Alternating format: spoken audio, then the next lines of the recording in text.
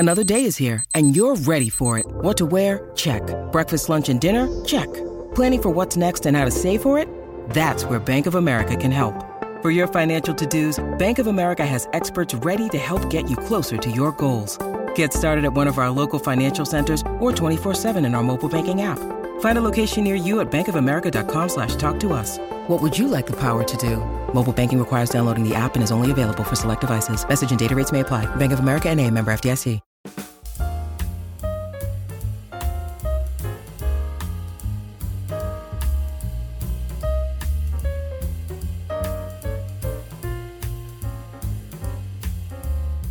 They've already conquered the Grammys. Now, Billie Eilish and her brother, Phineas O'Connell, are taking on the Oscars with their first nomination for the song from No Time to Die. No Time to Die. They're here to talk about it today on Crew Call.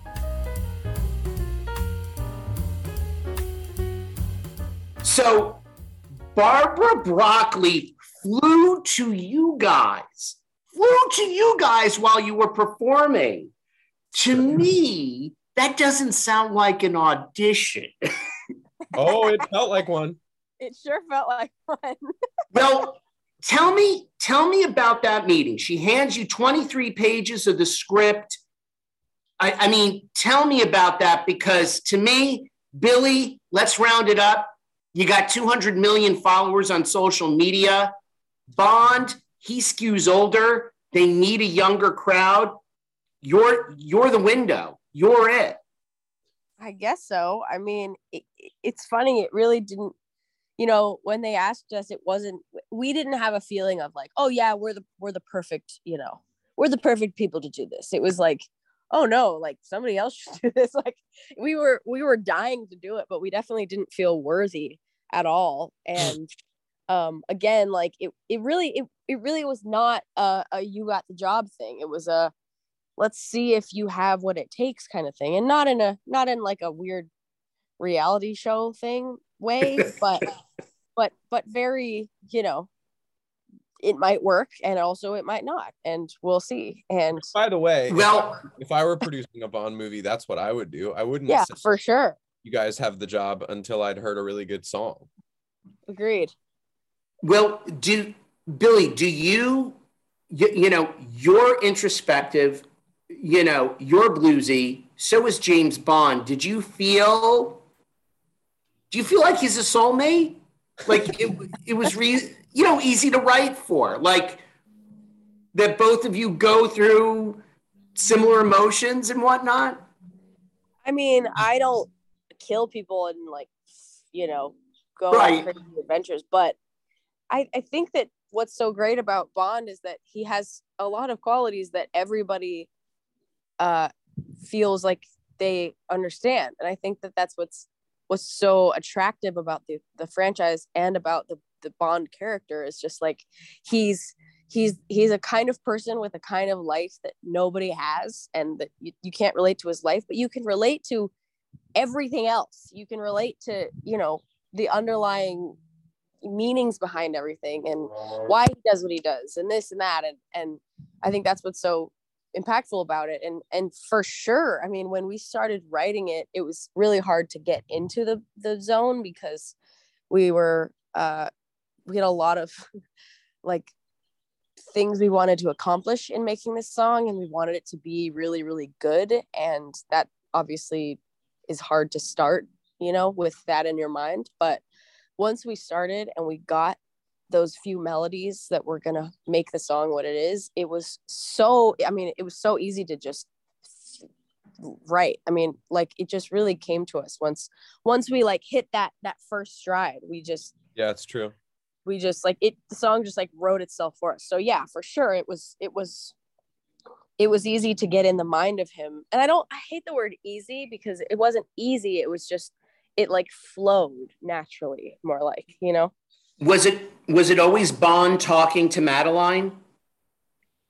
In a lot of ways, yeah. I think that what we like to do is that we write certain lines about a certain situation, but we also really like to keep it up to interpretation. So, you could listen to it, and if you were to, you could think of it as a bunch of different situations. So like, I feel like, Phineas, you can speak to this, but like, I feel like we never try to write where you couldn't relate it, the song or the lyrics, to any other thing. Like, we don't want you to just hear it and be like, oh, that could only possibly be about one thing. We want it to feel like, you know, you could think of it in all sorts of ways. But yeah, for the most part, I think it was jumping into the mind of James Bond and what he's gone through, and the emotions that he was going through right then. Was it always part of the plan to have the orchestra? I think it felt like that was probably gonna happen. And because of that, what I didn't want to do when we sent in the demo was I didn't want to like do a bad fake one. Like I was like, you know, they'll be able to imagine this with a 70-piece orchestra. I don't have to pretend to do one. So the demo that we sent, which I think you can buy, like I think on Record Store Day, we put out a version where the B-side was the demo. It's all of the same vocals as the final, and it's the piano, it's some bass, it's a little percussion, and then it's this train whistle sound.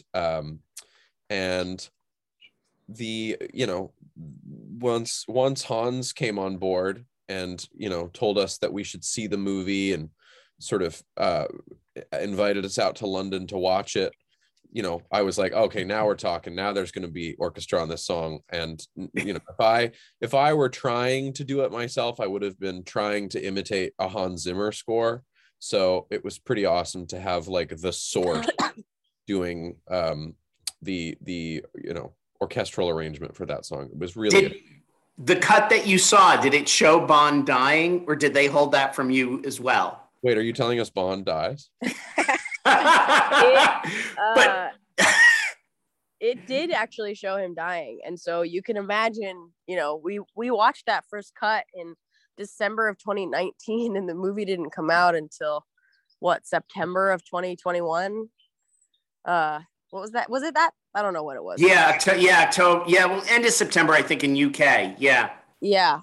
So, you know, keeping that secret for that long was pretty rough. And, you know, it wasn't like it was a secret I just kept and didn't tell. People asked me all the time, like constantly people were asking me what happens. And I was like, I'm not fucking telling you. Like, what the hell? Like, what?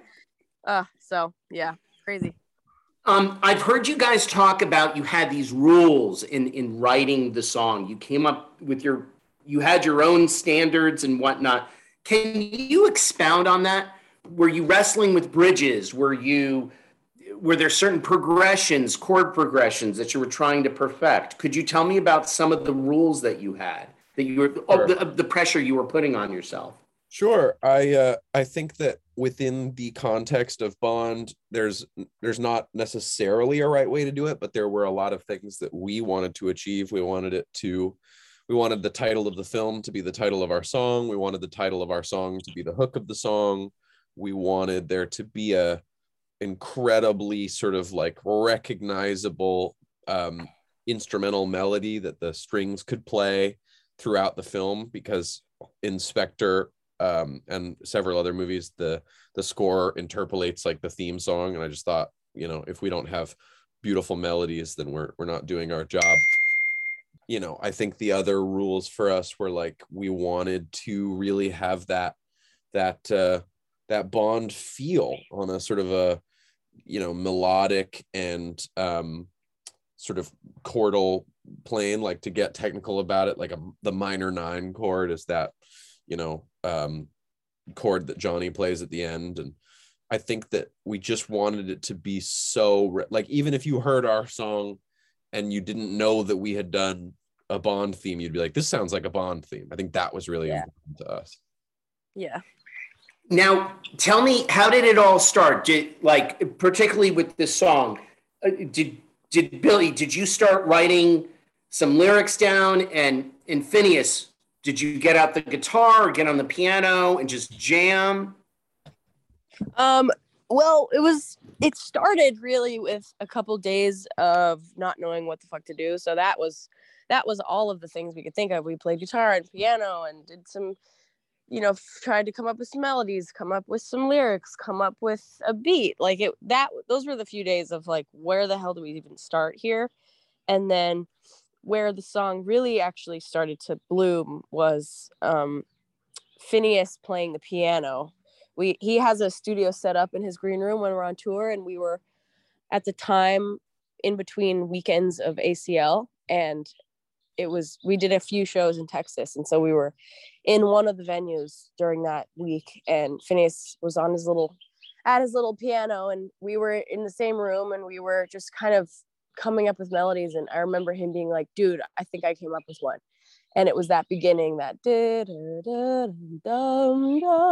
and that just like, oh gosh, like we both were like, oh, okay, this is it, this is the start. So that was how it started. And then it was really about finding the melodies that were gonna make the song feel like the best it could. And I started improvising melodies right then, and I think I was just coming up with some lyrics at the same time. I'm assuming that's usually how it goes at the beginning, and that was kind of I should have known whatever, I'd leave alone, that whole part. And then the next step was coming up with the melody for the chorus, which we don't always do it that way. Usually we kind of do lyrics at the same time as the melody.